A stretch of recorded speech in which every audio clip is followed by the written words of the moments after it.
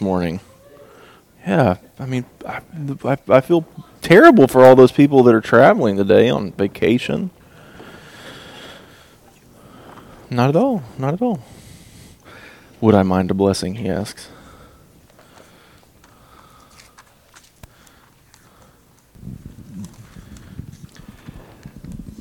Father, we are so thankful that you have blessed many here, but especially Greg, with a desire to share your word, to study it, to take it apart, to see what you would have us know. And so, Father, I ask your blessings to be upon Greg this moment, to have a recollection of what he has prepared. May he be blessed and may we be blessed in its hearing. Thank you, Father, so much. In Jesus Christ's name, amen. Amen.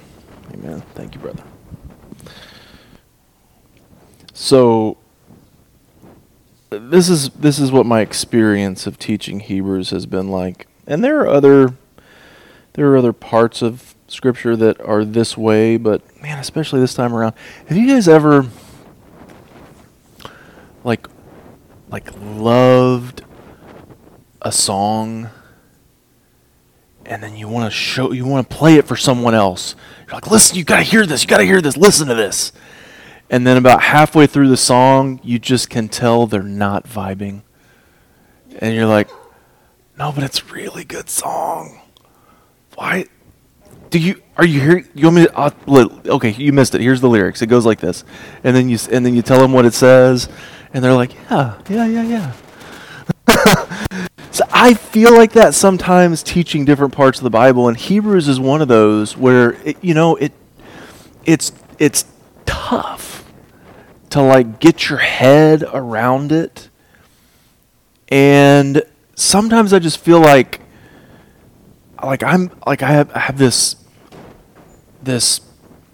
deep love for Scripture, and I get to like spend hours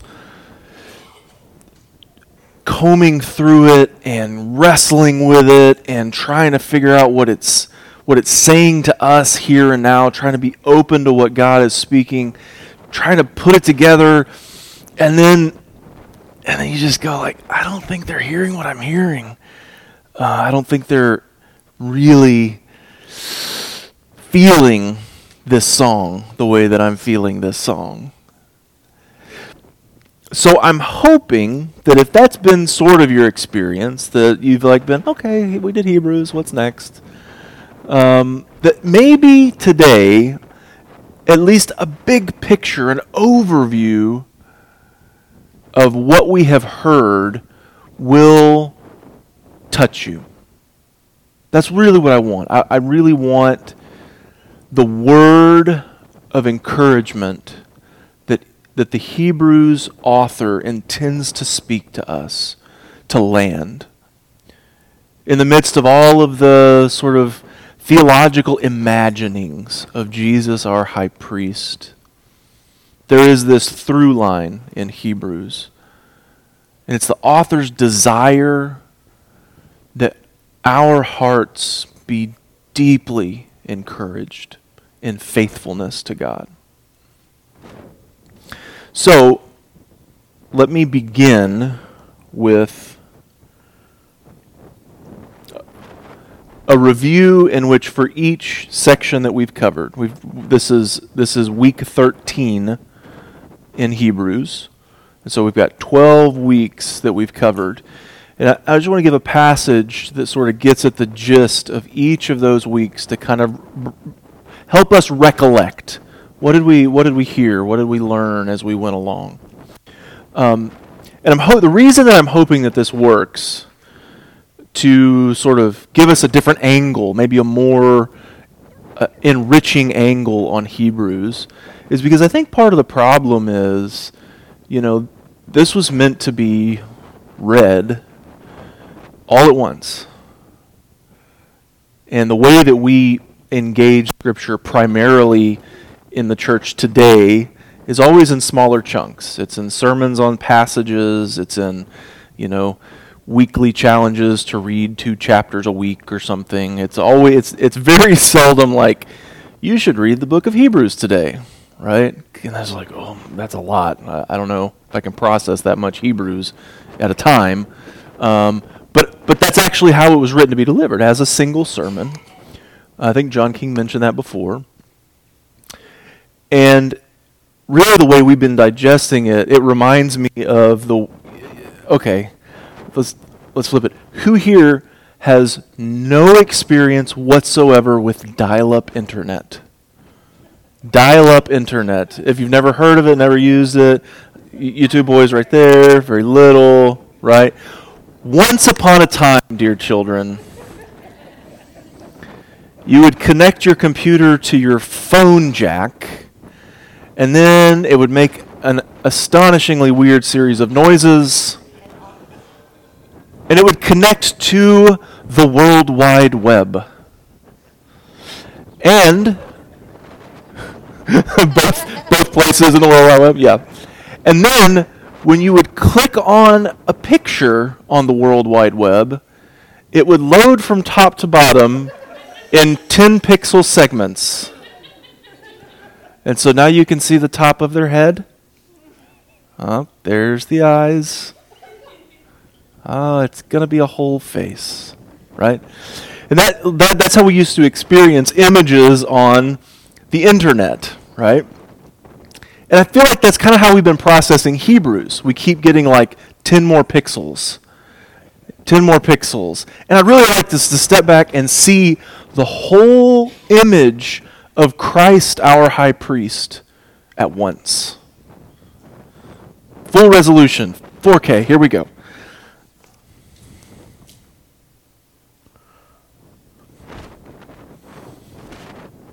You'll have to forgive me. I'm going to do quite a bit of just reading the Bible to you this morning. Long ago, God spoke to our ancestors in many and various ways by the prophets. But in these last days, he has spoken to us by a Son, whom he appointed heir of all things, through whom he also created the worlds. When he had made purification for sins, he sat down at the right hand of the Majesty on high, having become as much superior to angels as the name he has inherited is more excellent than theirs. Yet Jesus is worthy of more glory than Moses, just as the builder of a house has more honor than the house itself. Since then we have a great high priest who has passed through the heavens, Jesus, the Son of God. Let us hold fast to our confession.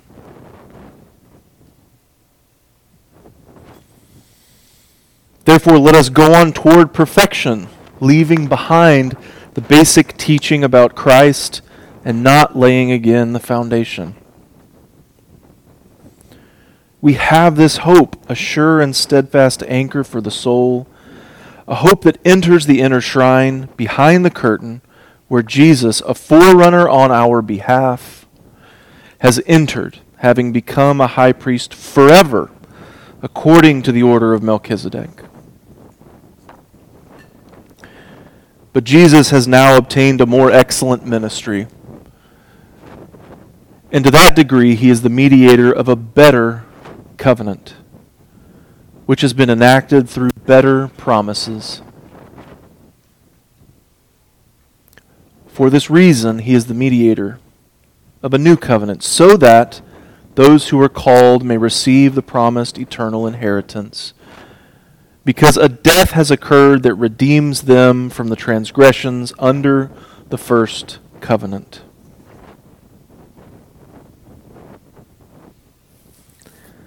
And let us consider how to provoke one another to love and good deeds, not neglecting to meet together, as is the habit of some, but encouraging one another, and all the more as you see the day approaching.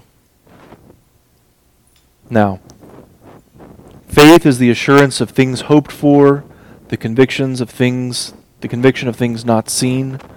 Indeed, by faith, our ancestors received approval. Therefore, since we are surrounded by so great a cloud of witnesses, let us also lay aside every weight and the sin that clings so closely. Got that old script running. And let us run with perseverance the race that is set before us, looking to Jesus, the pioneer and perfecter of our faith. Therefore, since we are receiving a kingdom that cannot be shaken, let us give thanks by which we offer to God an acceptable worship with reverence and awe. That's where we've been. And even in review, even in just 12 short clips of the text, it's a lot. It's a lot to take in, to process what exactly this means to us. And we come to the end of Hebrews. We're in 13:7 to the end this morning. And something of the author's personality pokes through that I really enjoy. Because I think a lot of commentators, of course, I have this, maybe it's just my personality. I'm just seeing something there that's not there. But a lot of times when I read Scripture, that commentators take with utmost seriousness, I actually hear like a little snark, a little sarcasm, a little sense of humor.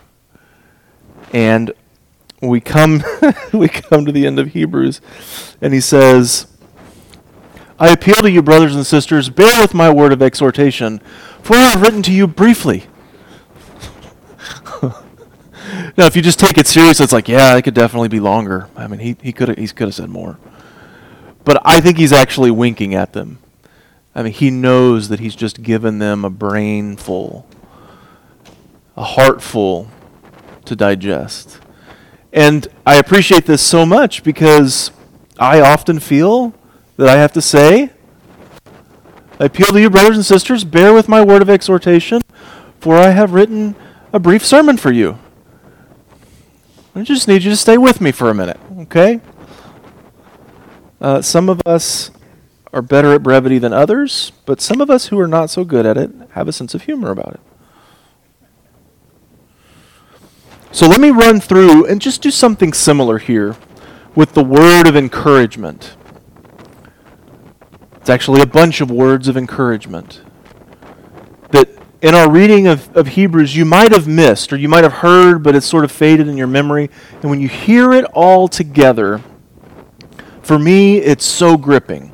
It's so beautiful to hear the longing of this author's heart for his church family. And by all accounts, this is his church family.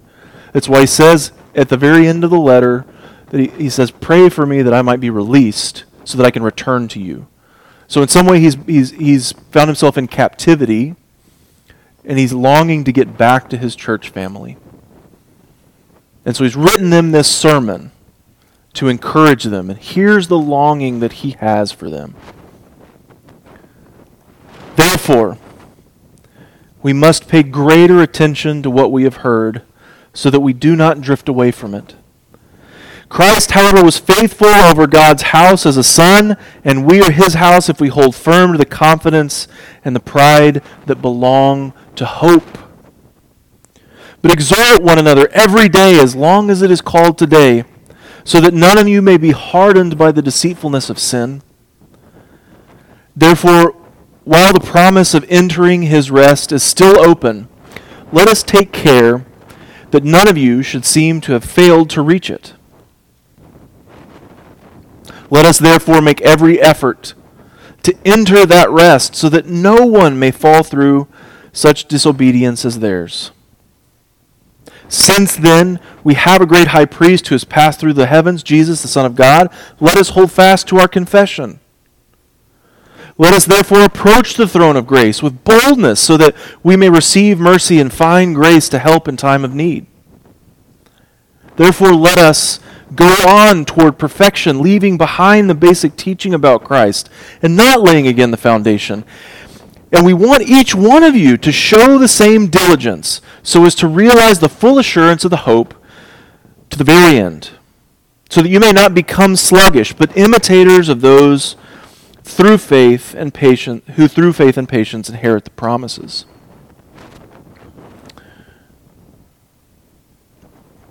In the same way, when God desired to show even more clearly to the heirs of the promise the unchangeable character of his purpose, he guaranteed it by an oath. God doesn't break his promises, Mike. He guaranteed it by an oath, so that through two unchangeable things, in which it is impossible that God would prove false, we who have taken refuge might be strongly encouraged to seize the hope set before us. Now, the main point in what we are saying is this. We have such a high priest, one who is seated at the right hand of the throne of majesty in the heavens, a minister in the sanctuary and the true tent that the Lord and not any mortal has set up. How much more will the blood of Christ, who through the eternal Spirit offered himself without blemish to God, purify our conscience from dead works to worship the living God?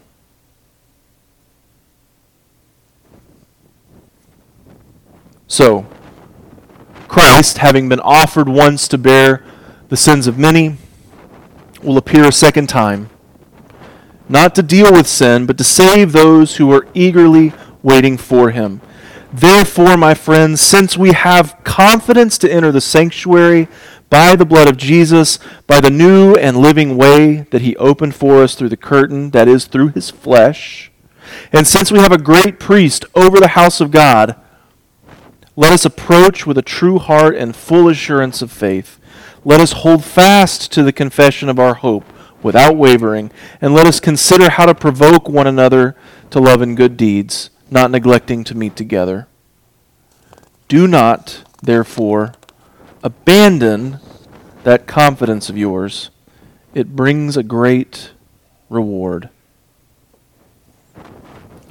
Lastly, therefore, since we are surrounded by so great a cloud of witnesses, let us also lay aside every weight and the sin that clings so closely, and let us run with perseverance the race that is set before us, looking to Jesus, the pioneer and perfecter of our faith, who, for the sake of the joy that was set before him, endured the cross, disregarding its shame, and has taken his seat at the right hand of the throne of God.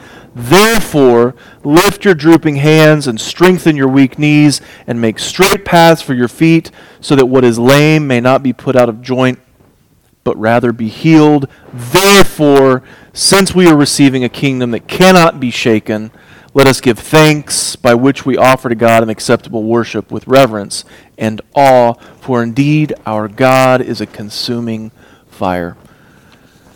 Whew. That's what this author wants us to get. Therefore,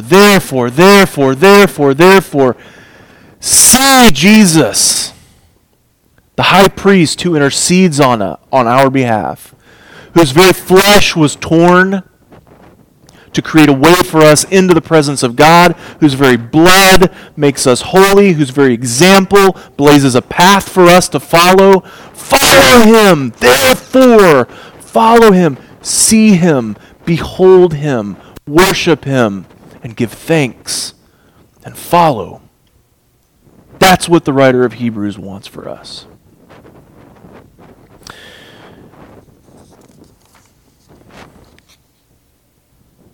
Which brings us then to chapter 13, verse 7.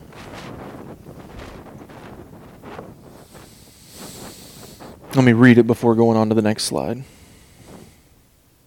Remember your leaders, those who spoke the word of God to you, and consider the outcome of their way of life and imitate their faith. Jesus Christ is the same yesterday and today and forever. Do not be carried away by all kinds of strange teachings, for it is well for the heart to be strengthened by grace and not by regulations about food, which have not benefited those who observe them. We have an altar from which those who officiate in the tent have no right to eat. For the bodies of those animals whose blood is brought into the sanctuary by the high priest as a sacrifice for sin are burned outside the camp. Therefore, Jesus also suffered outside the city gate in order to sanctify by his own blood. Let us then go to him outside the camp and bear the abuse he endured. For here we have no lasting city, but we are looking for the city that is to come. Through him, then, let us continually offer a sacrifice of praise to God. That is, the fruit of lips that confess his name. Do not neglect to do good and to share what you have, for such practices are pleasing to God. Such sacrifices, are pleasing to God. Obey your leaders and submit to them, for they are keeping watch over your souls and will give an account. Let them do this with joy and not with sighing, for that would be harmful to you. Pray for us. We are sure that we have a clear conscience, desiring to act honorably in all things. I urge you all the more to do this, so that I may be restored to you very soon. Now, may the God of peace, who brought back from the dead our Lord Jesus, the great shepherd of the sheep, by the blood of the eternal covenant, make you complete in everything good, so that you may do his will, working among us that which is pleasing in his sight, through Jesus Christ, to whom be the glory forever and ever. Amen. I appeal to you, brothers and sisters, bear with my word of exhortation, for I have written to you briefly. I want you to know that our brother Timothy has been set free, and if he comes in time, he will be with me when I see you. Greet all your leaders and all the saints. Those from Italy send you greetings. Grace be with all of you.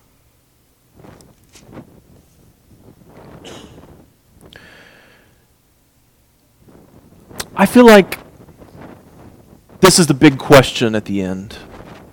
Where is Hebrews leading us? Us. We can state this a couple of different ways. What does the sojourn to a city that has foundations, where does it lead? Where does that lead us? Where is Jesus, the pioneer and perfecter of our faith, leading us? I mean, there's so many journey images in this book. Jesus is trailblazing for us. The ancestors of faith are wandering and sojourning toward a city, toward a future, toward a hope. We ourselves are journeying in order to enter the land of rest, the promise. Where is Jesus leading us? And Hebrews astonishingly presents this answer, this wild twist. Therefore, Jesus also suffered outside the city gate in order to sanctify the people by his own blood. Let us go then to him outside the camp and bear the abuse he endured. For here we have no lasting city, but we are looking for a city that is to come. You want to go to the lasting city? Then get outside the gate and suffer with Jesus. That's the way. That's the path.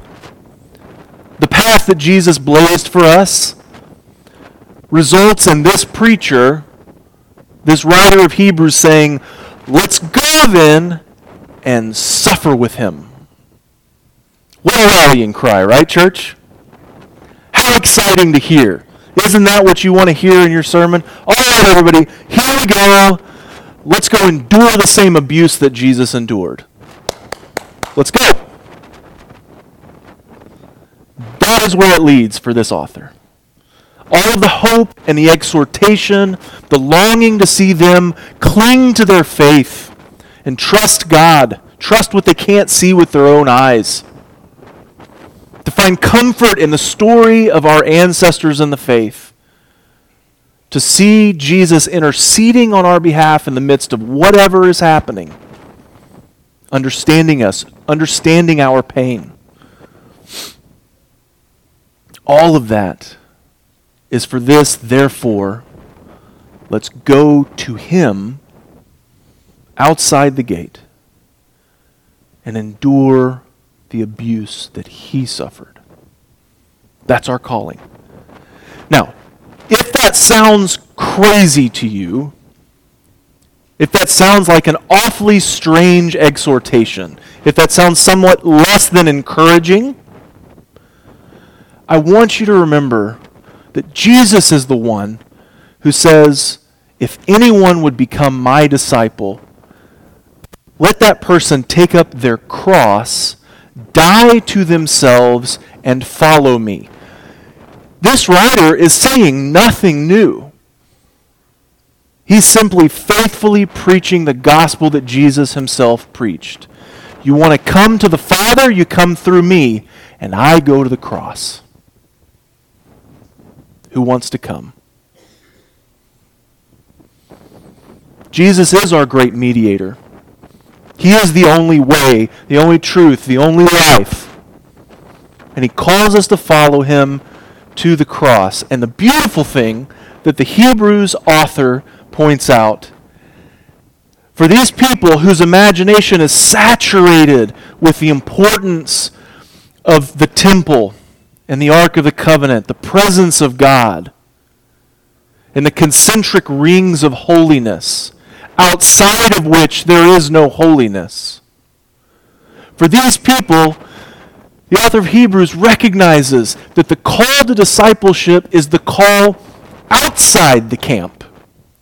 Jesus dies outside the camp. God is present with us and saving us and purifying us, making us holy in the very place that the Bible designates as unholy, impure, desolate, far from God. That's where God in Christ goes. That's where we find Jesus, and that's where he wants us to go. You want to find your high priest, you don't go into the sanctuary. You don't go into the religious center, the establishment, the place where everybody knows to look, the sanctuary. You don't go into the church building to find God. You go outside the sanctuary to find God at work, saving people outside the gate. That's where Jesus is. That's where Jesus calls us. That's what it means to endure what he endured. To suffer for the sake of those who are on the margins, who are outcast. Die to yourself for something that is not you. Not for your own benefit. Not so you get the pass key to the kingdom. Not so that God will finally accept you.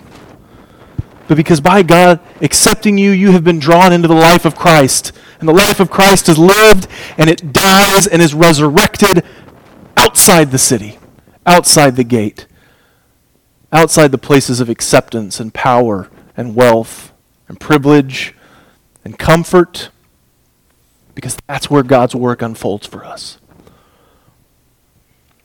That's where he calls us, outside the gate.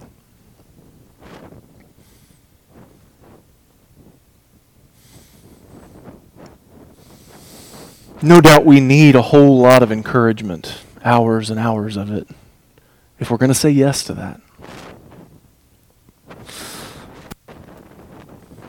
We also need leaders. Did you notice when we read the passage, leaders are mentioned 3 times? It actually kind of creates the structure of this whole section. It begins with, remember your leaders. And it goes on to obey your leaders and submit to them. And then it ends with greet all your leaders and all the saints. Try to remind them to look to those who are able to lead the way in following Jesus. We need people to disciple us. We need to consider their way of life with all of its imperfections. We need to consider how it is that they show us what it means here and now in this place to leave the city through the gate and go to the cross. Because when we think about it in our own lives, it feels so hard to understand what we're supposed to do exactly.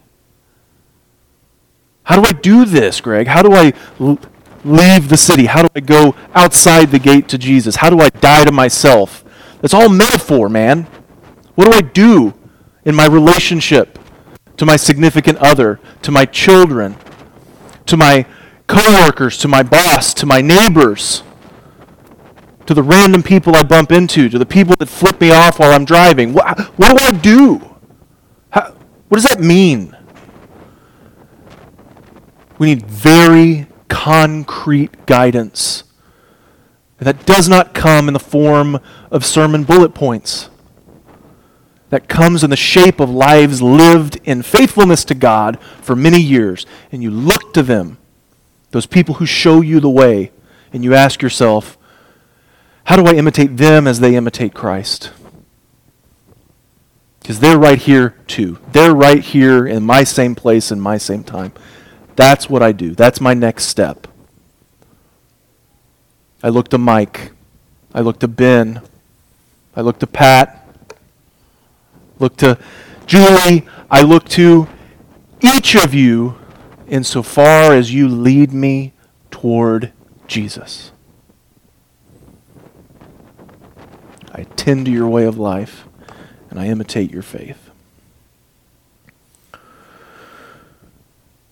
Now, for the really tough part, I'm going to use the S word, submission. Submission. Obey your leaders and submit to them. Why? Why should I submit myself to them? I've seen their mistakes. I perceive their blind spots, their foibles. I don't know if I want to entrust myself to them. They're not Jesus. I'll follow Jesus, not men. No, the Hebrew writer says. Submit yourself to the people who lead you to Jesus. They don't have to be Jesus to help you get there. Recognize their work. He says it like this, for they are keeping watch over your souls and will give an account. How do you know who your leaders are? How do you know who to submit to? Who is taking care of your soul? Who's doing the actual work of making sure that you're taking the next step on the path that Jesus has blazed? That's who you submit to. That's who your leaders are. It's not about who's got a title or who's got a position or a certain amount of charisma or a certain set of gifts. You know, leadership is a gift, but we're not going to go down that bunny trail. What I'm saying is, you submit yourself to those people. This is the most general word for leadership in the New Testament. It's not specific. It's the person that's leading you somewhere. You submit yourself to the person who's watching over your soul. If you don't know who that is, you better start looking quick, because you need somebody looking over your soul. And you do that in such a way that they don't go,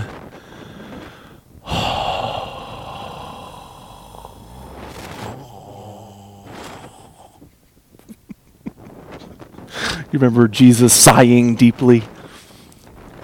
How much longer, O Lord, must I put up with these morons? It's something like, it's a paraphrase, but right? I mean, I'm sure none of you have ever made someone looking after your soul sigh before, but I'm just saying, let's try to avoid that. Let's submit ourselves to those who watch over us in such a way that they feel joy in the work that God has called them to.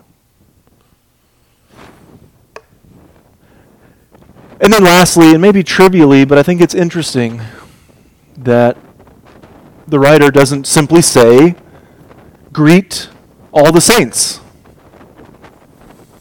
Right? Because he could. Leaders are among the saints. That covers it all. Why the extra? Greet all the leaders and all the saints. Why mark the distinction? Aren't they just believers too? Are they special? Well, they're worthy of special recognition. If that makes you uncomfortable, just grab a hold of your Americanness and deal with it. The people who watch over the souls of others, the people who make that their business, they deserve recognition among God's people. Because they lead us to Jesus. And what more important work on the planet is there than to lead someone to Jesus?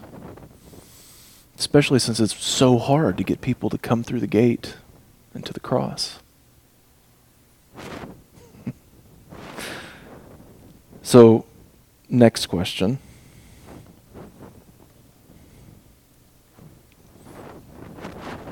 Where exactly is outside the gate for us? Because we're dealing with more figures of speech here, more metaphors, more ideas than concrete realities. So we have to answer for ourselves, well, if I'm going to go out there, where is there? It's kind of interesting that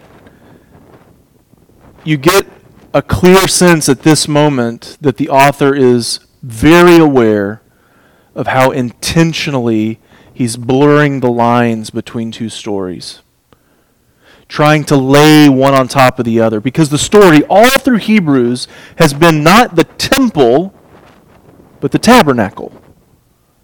Not the Jerusalem city with its gated walls, but the camp of the Israelites on the way out of slavery and into the land of promise, into the land of rest. That's the story that he's telling them. He's inducting them into the story of the Israelite people on the move, a people journeying toward the promise. But Jesus is crucified in a different moment of the story, where God's people are no longer a pilgrim people, they're a settled people. And the temple is no longer a mobile tent, but a massive structure. And so he has to switch between the two images. It's like having two different lenses for a moment on your glasses. So he says, for the bodies of those animals whose blood is brought into the sanctuary by the high priest as a sacrifice for sin are burned outside the camp. The camp. That's where the laws were first instituted. The camp. Therefore, Jesus also suffered outside the city gate in order to sanctify the people by his own blood. So he's rooted to the historical reality of Jesus being outside the gate. Let us then go to him outside the camp and bear the abuse he endured. Laying one story over the other so that we get it.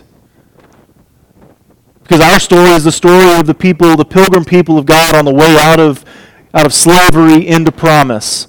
And yet Jesus is our Lord, and he's the one who calls us outside the Jerusalem gate. Outside the camp is a place for burning the remains of sacrifices. This is precisely what the author alludes to here. For offering the red heifer, which was a specific sacrifice used for purifying the water that was used for temple rituals. For ritually impure persons, there's a long list of these. Lepers are most prominent. There's a whole bunch of other reasons that a person can become impure. They belong outside the camp. And for stoning blasphemers, you actually see this enacted literally throughout Acts, where Christians like Paul or Stephen are dragged bodily outside of town in order to stone them. Sort of an application of the biblical mandate to stone people outside the camp. Outside the gate is the place of Jesus' crucifixion among the condemned. Those who, whether by the treachery or the judgment of the Jewish people or the laws and customs of the Roman people, are to be done away with because of their crimes,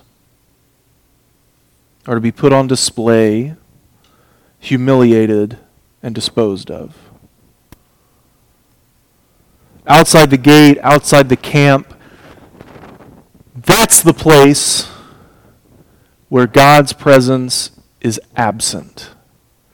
A place of impurity, of death, of absence. Where is God calling us to this morning? For us, where is outside the gate? Is it here? Is it here in the assembly, in the midst of our worship, in our devotion to Scripture, our love for one another? Is that outside the gate? I mean, where do we go to meet Jesus? We say we come here and take communion, the bread and the wine, to meet in the presence of Jesus. We come to the table. I've said that many times. I don't think that that's not true. I just think it's not the whole truth. And the part of the truth that's most difficult for us to hear is what Hebrews is driving at. Gather, encourage one another to what? Love and good works. Gather in the presence of Jesus and remember and be strengthened in hope and faith. But then follow Jesus on the path that he has blazed. Follow him to the cross. Follow him outside the city. Follow him to the places where people are damned, condemned, outcast, forgotten, considered impure, unworthy to be touched, unworthy to be in our presence. That's where the cross is. That's where Jesus calls us. Come, let's go with him and endure what he suffered. Let's go.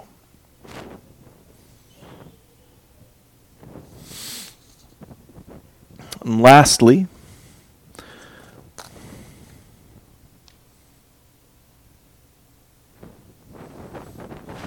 why? Why go? What for? Four statements consecutively listed in 13, 14, 15, and 16. We go to Jesus outside the gate. We go to suffer with him in order to bear the abuse he endured. It's a strange purpose. It's a strange way of thinking. In fact, some religious scholars consider this sort of martyrdom mentality to be pathological, to be masochism.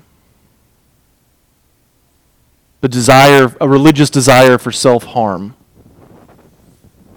You think of, the strange medieval practice of self-flagellation, whipping yourself. If you ever saw the Dan Brown movie, whatever that one was, with the weird albino guy whipping himself, priest. It's just strange. It seems so So strange to do yourself harm, to will to do yourself harm, to want to suffer. That's in contrast to everything evolutionary biology would tell us. Everything about us is built to avoid pain and attain pleasure. And this writer has the audacity to say, the reason you should go to Jesus is so that you can suffer with him. I thought I was going to Jesus to get saved, man. I thought I was going to get out of this mess. The path to the promise is through the cross. And the truth is that Paul is saying nothing extraordinary when he says, I want to know Christ. I want to know Christ and to experience his suffering. I want to be one with Jesus because I want to do what God wills, and what God wills is going to cost us. It's going to cost us to say yes to the kingdom of God, to go into it body and soul, willing to die for it, in small ways and big ways and literal ways and figurative ways. But that's why we go. We go to say yes, just like Jesus did. We go in search of a city that is to come. This is not about us, right?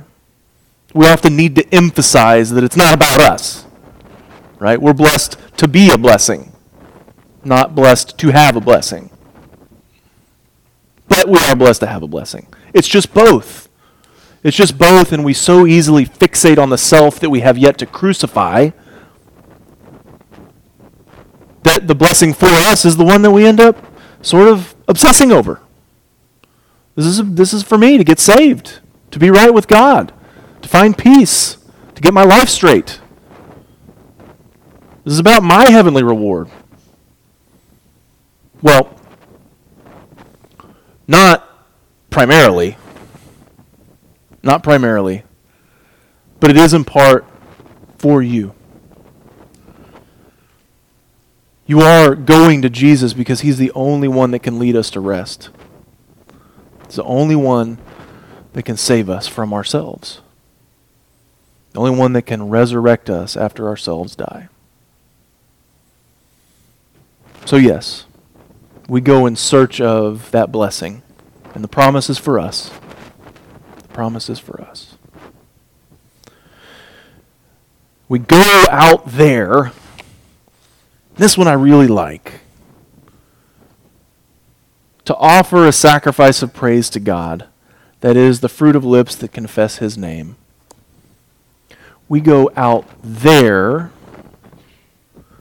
rather than just stay in here in order to offer a pleasing sacrifice of praise to God. You just can't stay inside the city. You can't stay right up near the temple and offer that kind of praise to God. You got to go outside the gate. And we go ultimately to do good and to share what we have.